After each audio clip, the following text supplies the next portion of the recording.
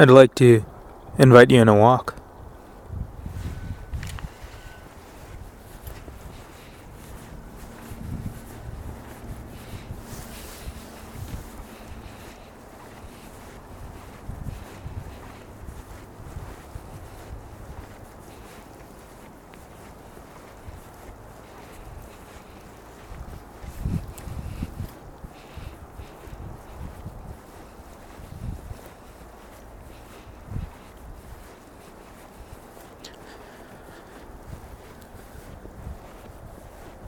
It is common enough to start off when entering any new game in a defensive way. At least for me.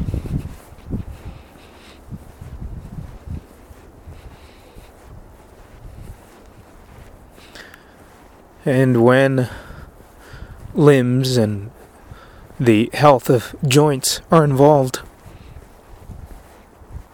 it's easy to retreat into a kind of trench, a place where you know you have some control about the safety of your limbs. But no defense will ever make up for a lack of expansion.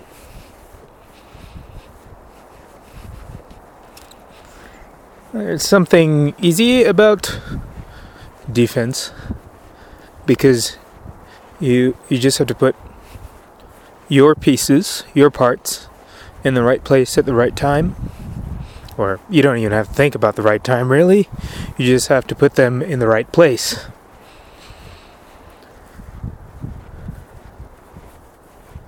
If we're thinking about a pre-gunpowder era, then defending the grain silo is pretty simple. You just put walls around the grain silo.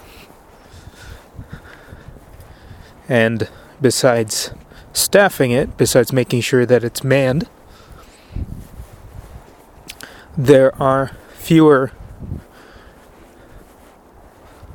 things to track to get the good sense of timing that one might need if you were, say, raiding that silo.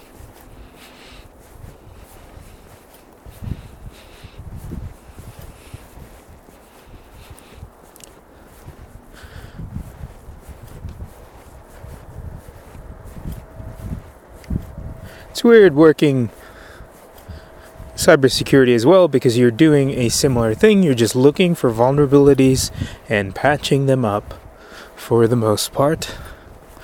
Unless you are one of those hotshot penetration testers.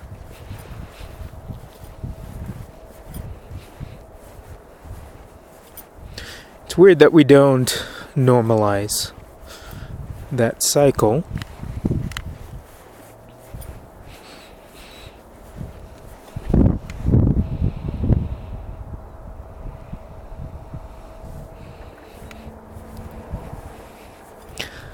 Security guards today kind of just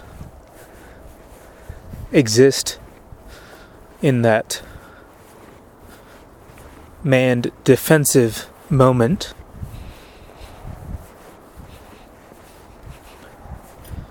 If we really wanted to have a very solid defense, we would probably split those groups up. Say you hire 2 security guards normally, well, you'd switch them maybe randomly or at the roll of a dice. And on some shifts, one of them would test the other, and then you'd have a rolling reason to pay attention, though then you might get into the issues with fire drills, which is to say the apparent productivity loss. I don't actually know if it's apparent. It seems that way on the surface, but maybe the little breaks that people get with fire drills might actually help productivity, because you go out into the sun, perhaps, and you meet with all the other people in the office. So someone has to have looked at that.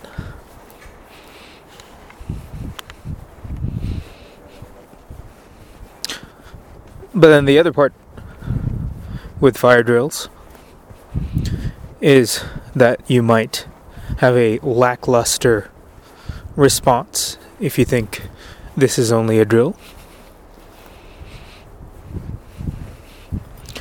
But there's a difference here with the potential security game, which is to say it is more of a game.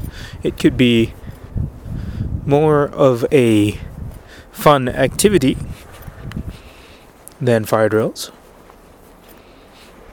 After all, people are spending thousands of hours of their lives on computer games simulating that situation, and they don't seem to get bored necessarily. There are definitely people who've been playing Counter-Strike since 2001, switching off the roles of security and offensive element. That would definitely keep security guards awake, interested in their job, perhaps give them reasons to hone their ability. Police officers could use that same engagement. The military is supposed to have this, and elements of it no doubt do, and on paper almost all of it does, but in practice a lot of the war games are scripted. That is, they have a particular outcome, and whoever's playing Op 4, if they do too good a job, or even if they do their job, they might get reprimanded, even if they're doing what they're supposed to be doing on paper.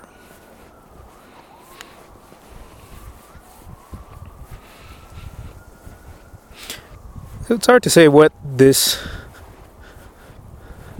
tension comes from, but perhaps there's a clue in my defensiveness. You don't want to break a joint or a limb or a muscle, tear a muscle, and so then it's easy to be like, well, it's easier to simply stay put in this defensive position, in this trench. Better not risk anything. And so,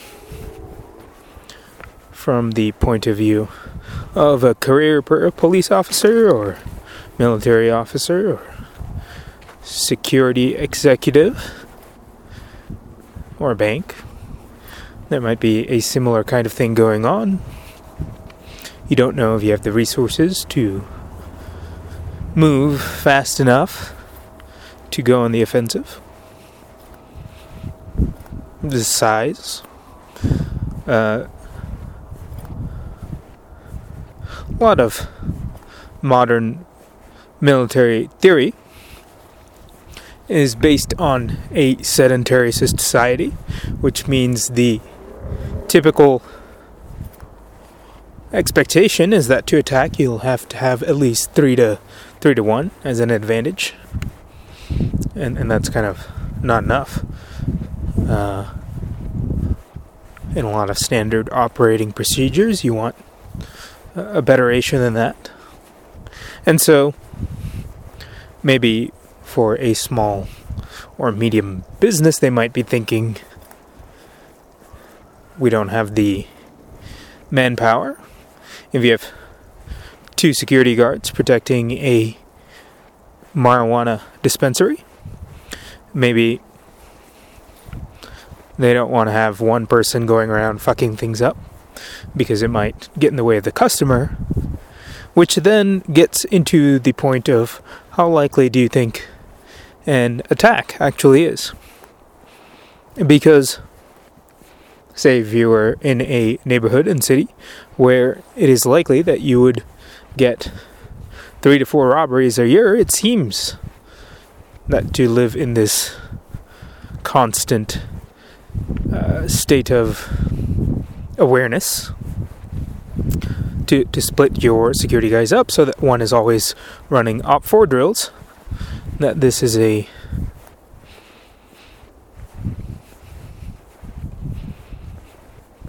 acceptable cost. But maybe if it's only a 1 in 10 year expectation, or more realistically, a 1 in 20 year expectation, and most businesses of this class can actually expect not to encounter serious crime, then maybe the drills aren't worth it. Maybe you can just slide along and roll a different kind of dice, the kind of dice that says, hey, maybe I, as the police chief or military officer, will never encounter such a situation.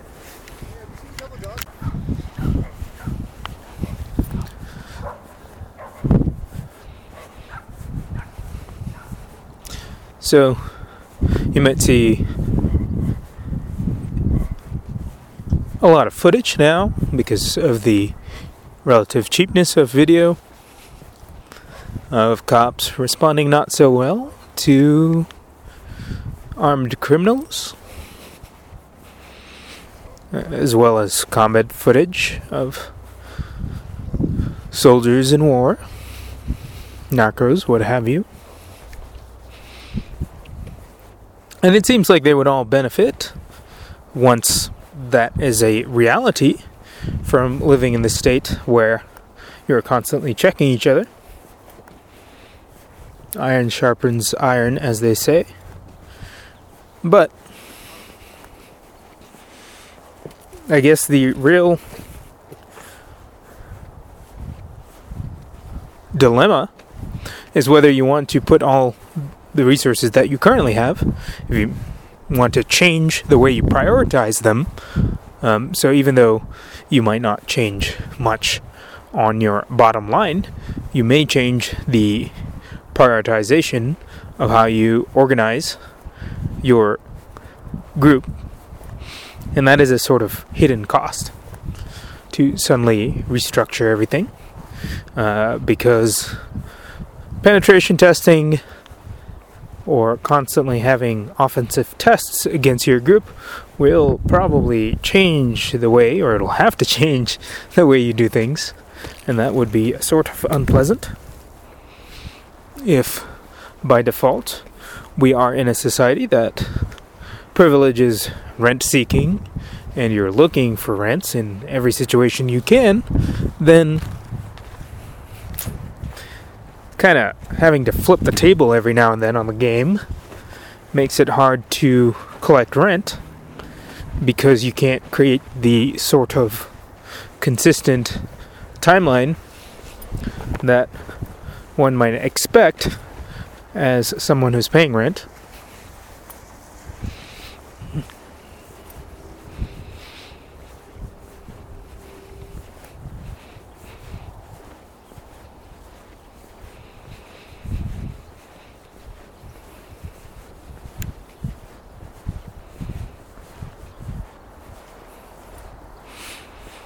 So perhaps that's why we don't have a reality in which every security endeavor has some sort of constant penetration testing element, or OPFOR, red team.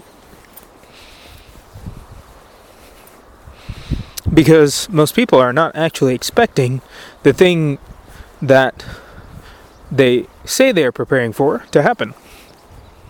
Perhaps.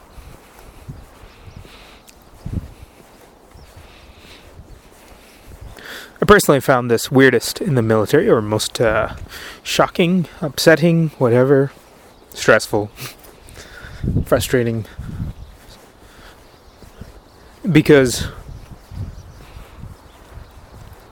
I mean, you're all there. You ostensibly signed up to put your life on the line, to put the life of all the men around you on the line for your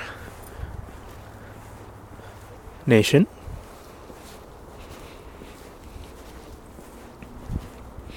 And so to behave as if it's not going to happen is quite,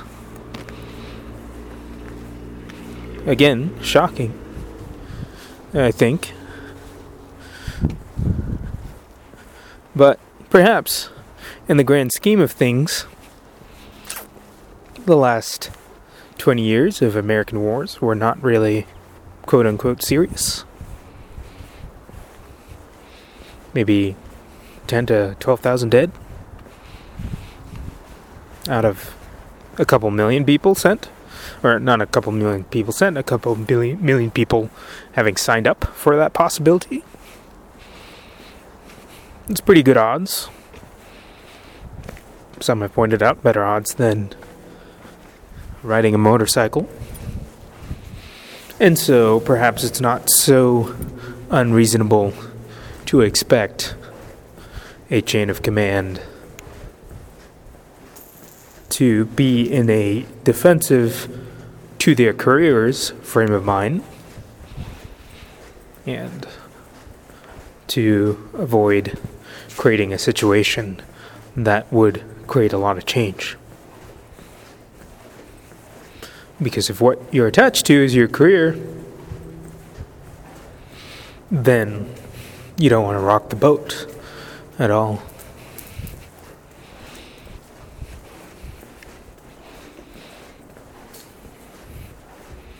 And so the difficulty for me here is, what am I attached to that keeps me so defensive?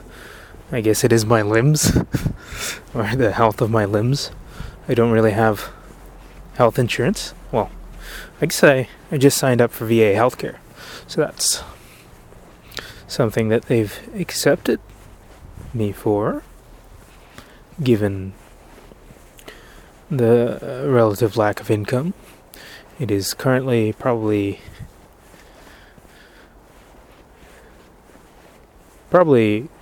affordable, maybe?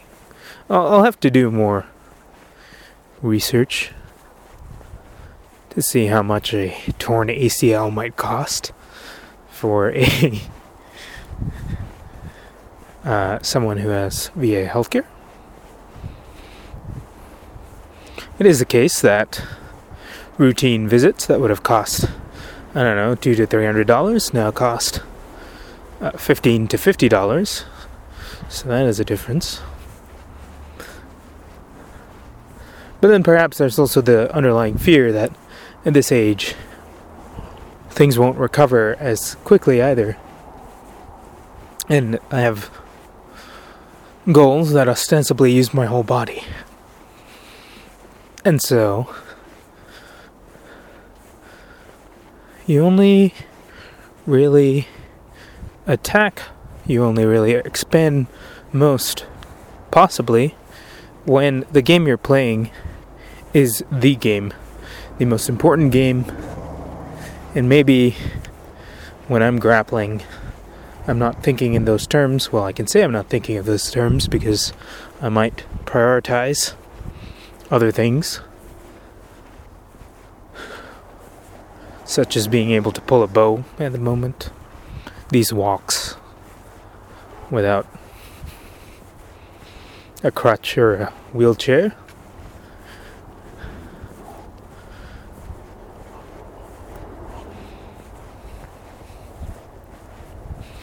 Yet, there is a paradox in the sense that one doesn't really achieve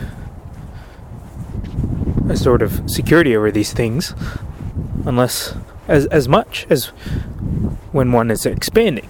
So you don't really have to worry about your limbs breaking if you're the person who is in position to break the other person's limbs.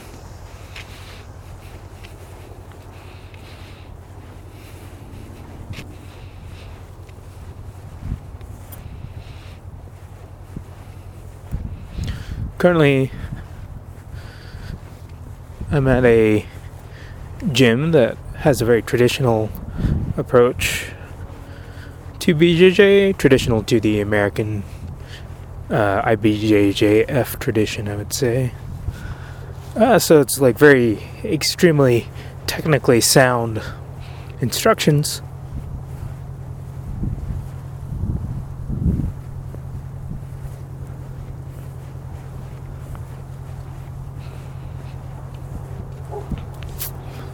To do a lot of rote repetition and so on.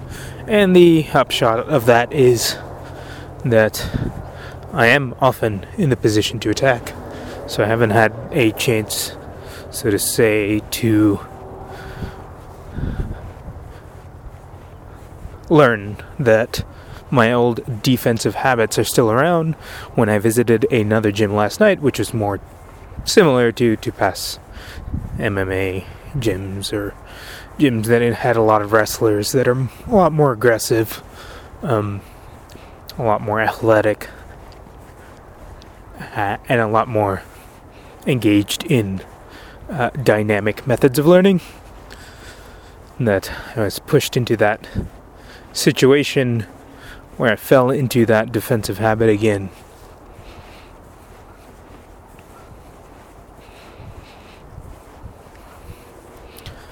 And so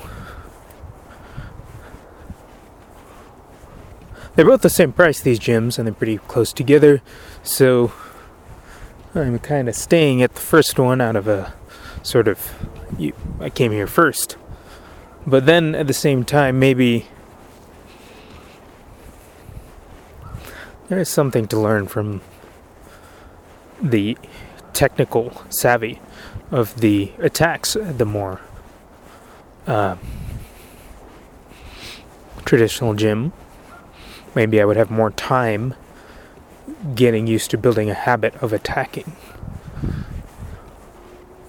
Whereas going to this other gym that's closer to my history might put me back in the old habit of permanent defense, building walls and sitting there, which doesn't seem very well suited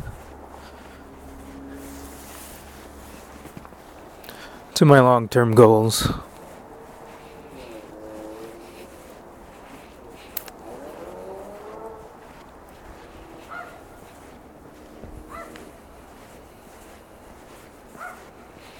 I've learned to live very frugally and defensively in a way that mirrors that style. That's not going to be feasible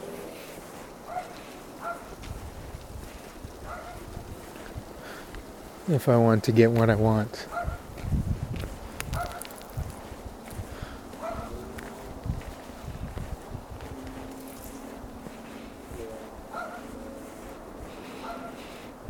You may have noticed that I haven't posted a episode in a while. Part of that was traveling around Asia, seeing people I haven't seen in a very long time, spending as much time with them in the places as possible that were relatively uninterrupted. Sure, I could have turned one of those meetings into a walk with Ray on this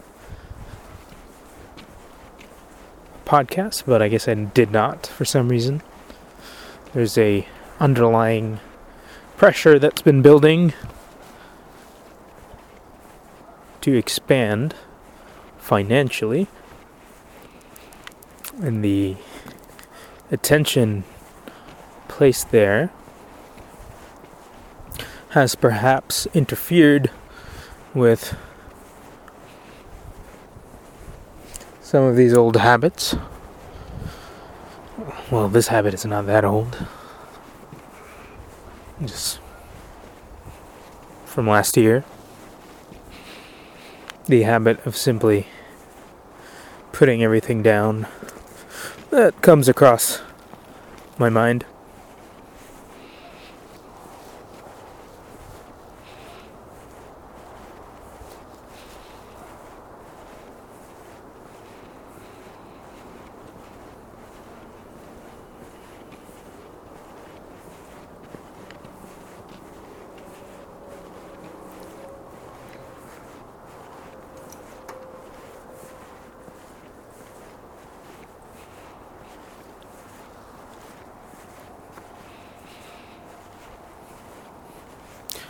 I get the impression, despite what people say about grind and whatnot, that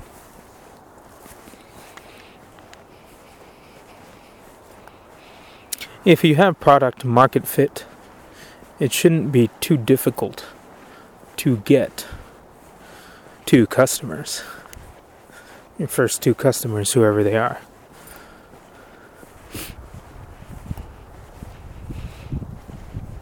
Which tells me that my products have no product market fit. Well, that's a lie.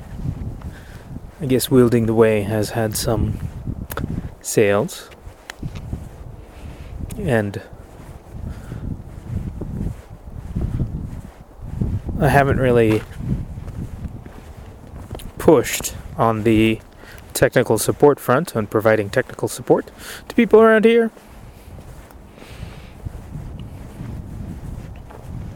But maybe because there's a sense that there's something else I could do,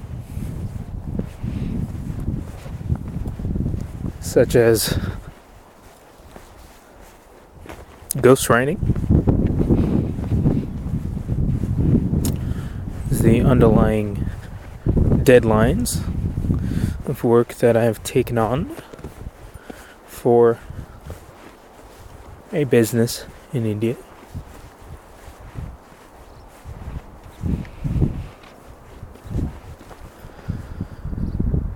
And in writing a manual, it's hard to say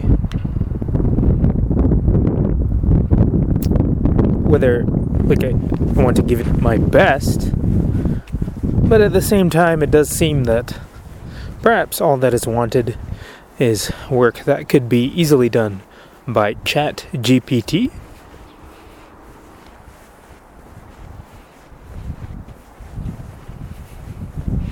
And there's a weirdness there, once knowing now that this could simply be generated by an AI. I guess the previous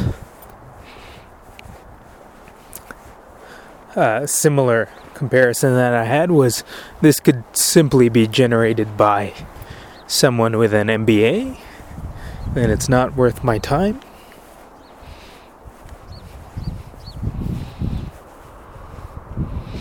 But I suppose if money is there, and money is what, at the moment, puts food on the table,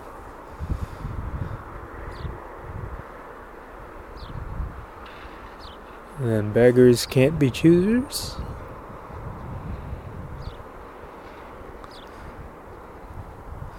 But why? How did I get into the situation of being a beggar? There's something very similar here in this foray into business to when I first started dating. I actually, with my first wife, I didn't really date her. We just kind of arranged our own marriage, as she said. So, didn't have to go through all that. But then, after the divorce, I did.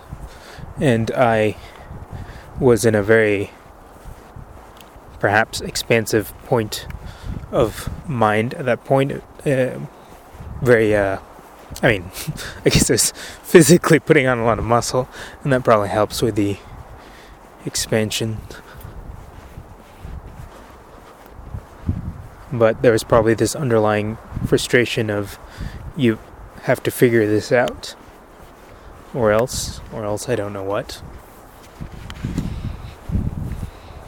And so I put a lot of effort into figuring out what the dating process, what the dating game was, and that meant lots and lots of rejections. I had counted over 900 in-person rejections before I stopped counting.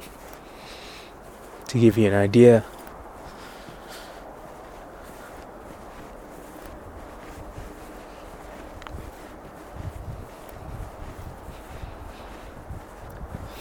and that in turn mimics the first job. The first job I ever had legally in the United States took over 80 applications. Almost I guess I was 16. And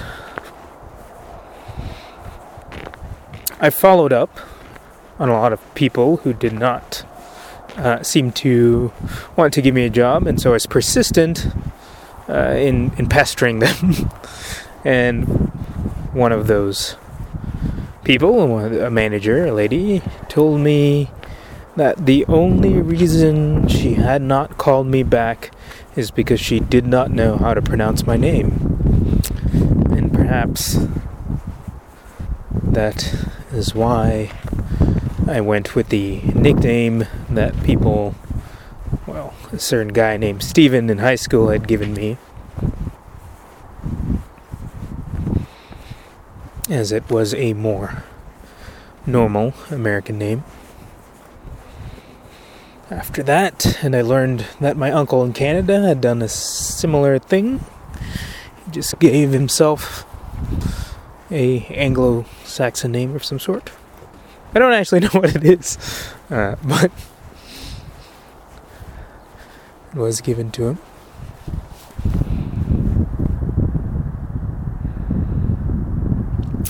And after that, things got somewhat easier.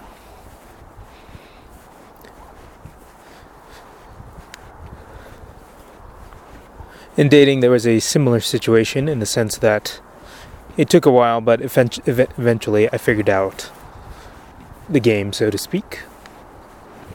What game we were playing. But that initial figuring out took a lot of no's. A lot of strong reactions against. And then when I figured out what worked, I guess I never really had the resentment for moving away from my full birth name to something more Western. But I think with the dating by that time, there was a sort of underlying resentment of like, why do I have to put in so much effort to sculpt myself to be the object of feminine desire? I guess in that way there was a sort of equality, in the sense that I guess that must be what women have done from the 30s or 40s onwards, 30s or 40s of the 20th century onwards. The constantly putting makeup on and all that stuff, the thinking about what makes them look attractive and what doesn't.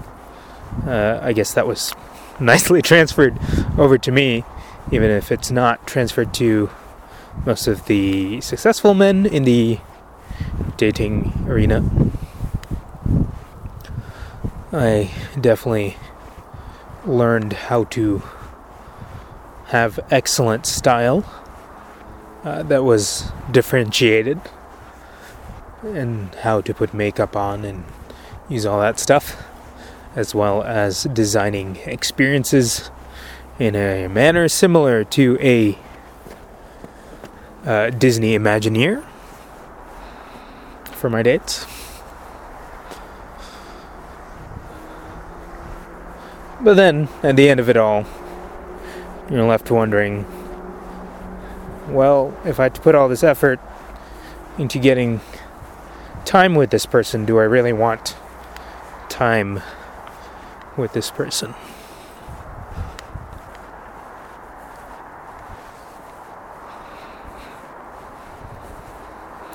And so, in expanding with customers, I suppose there is that underlying question: do I really want their money?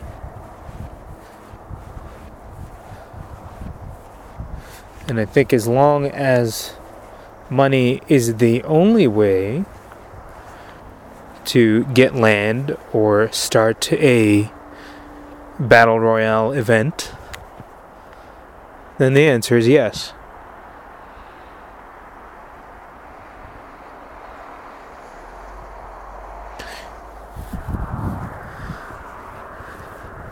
There's a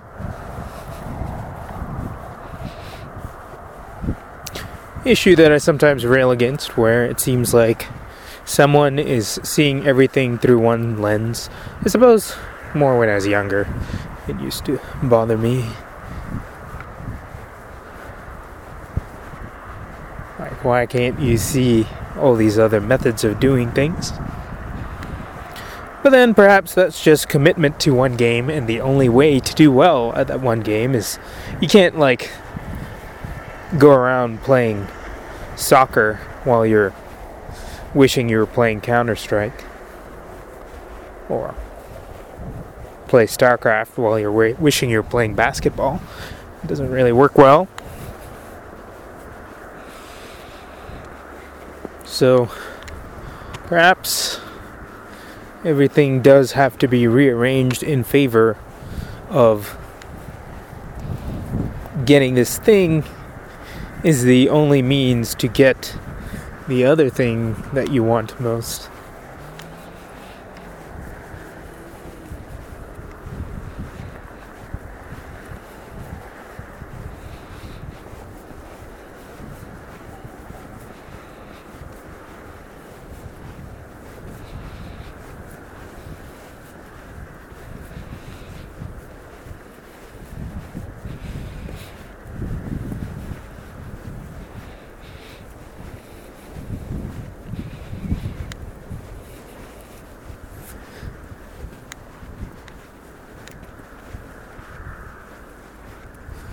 This is where being satisfied, perhaps, can work against me.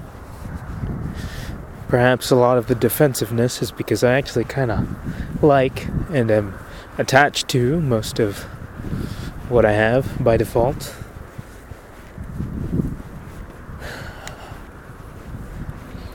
And so the expensive wants have always been like little secrets. I guess as a child I would have kept what I wanted from my sibling and my parents because of the general idea that they would try and stop me from getting what I wanted.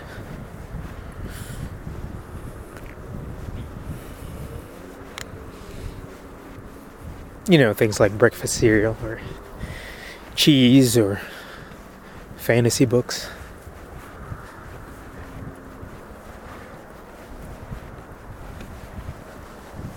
And so the game was to pretend like I did not want those things and then get it when they weren't looking, squirrel it away. Of course they would find out eventually. I think most of my family, besides my father, did not really like spicy food. And I am pretty sure that I developed I went in deep into spicy food mostly to have food that I knew no one else would want. So I could have it all to myself.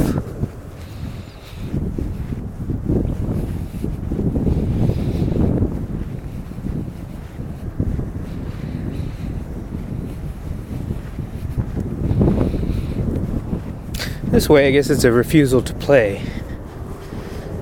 Defensiveness is a sort of refusal to play.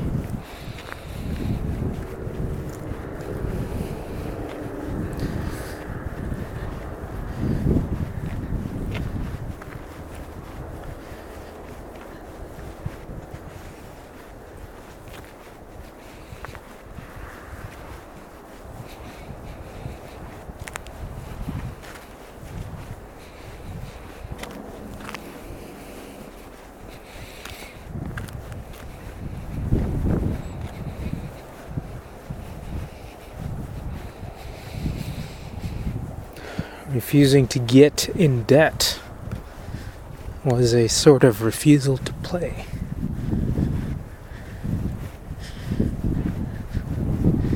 Refusing to get a degree was a sort of refusal to play.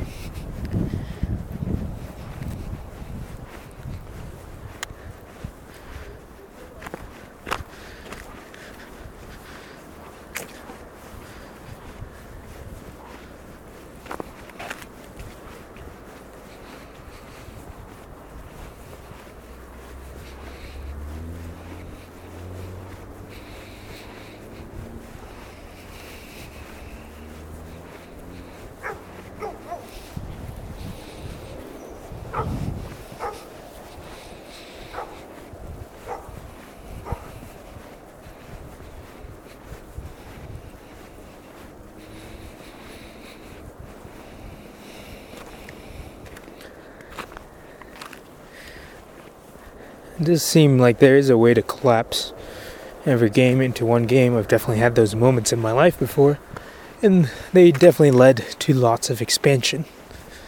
But at times, this conviction is lacking whenever there seems to be mutually exclusive games.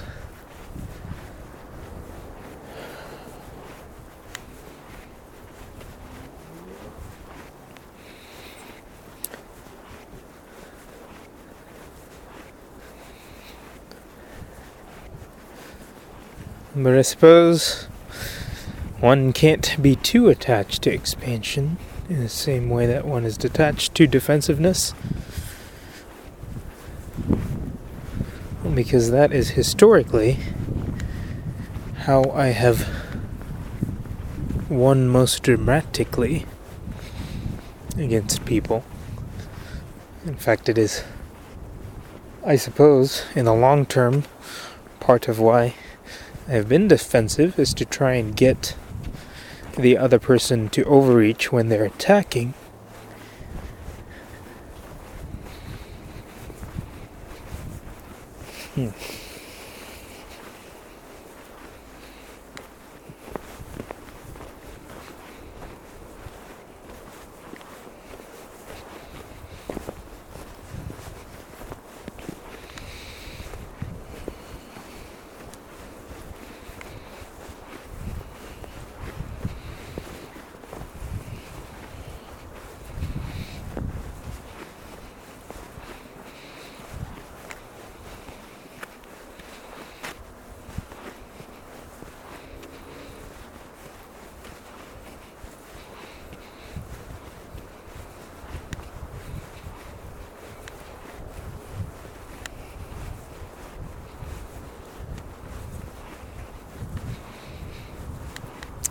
I guess at this moment, I don't know what I want.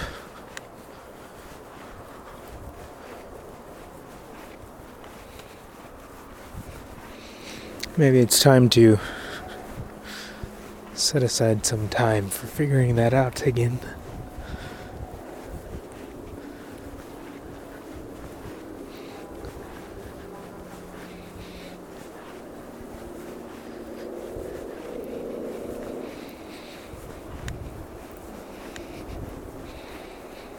I guess I want to hunt man.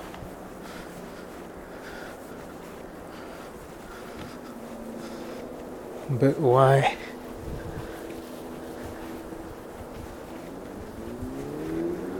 This is perhaps the most internally turned episode of this podcast that I've had,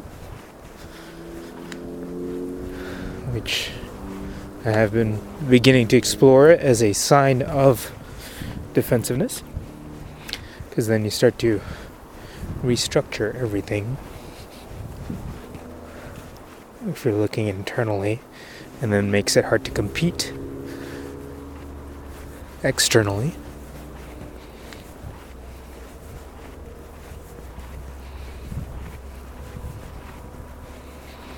Who are you guys? Someone listens to this. According to the analytics, maybe it's robots.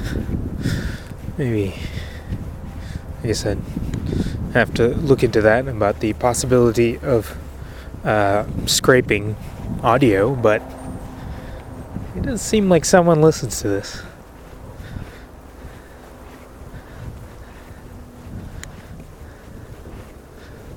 Maybe my mother.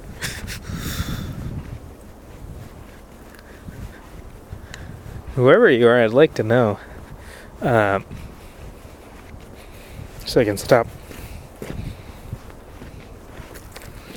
making it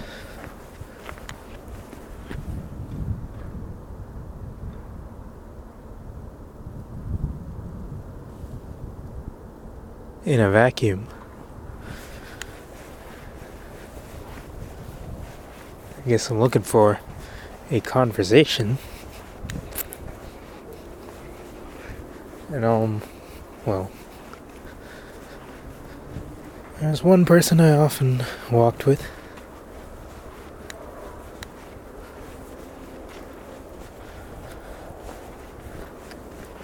but I've chosen to move very far away. I guess it's not that far. It's 20 hours by drive. Anyway, who are you? Because if you're listening to this, it's yours as well as mine.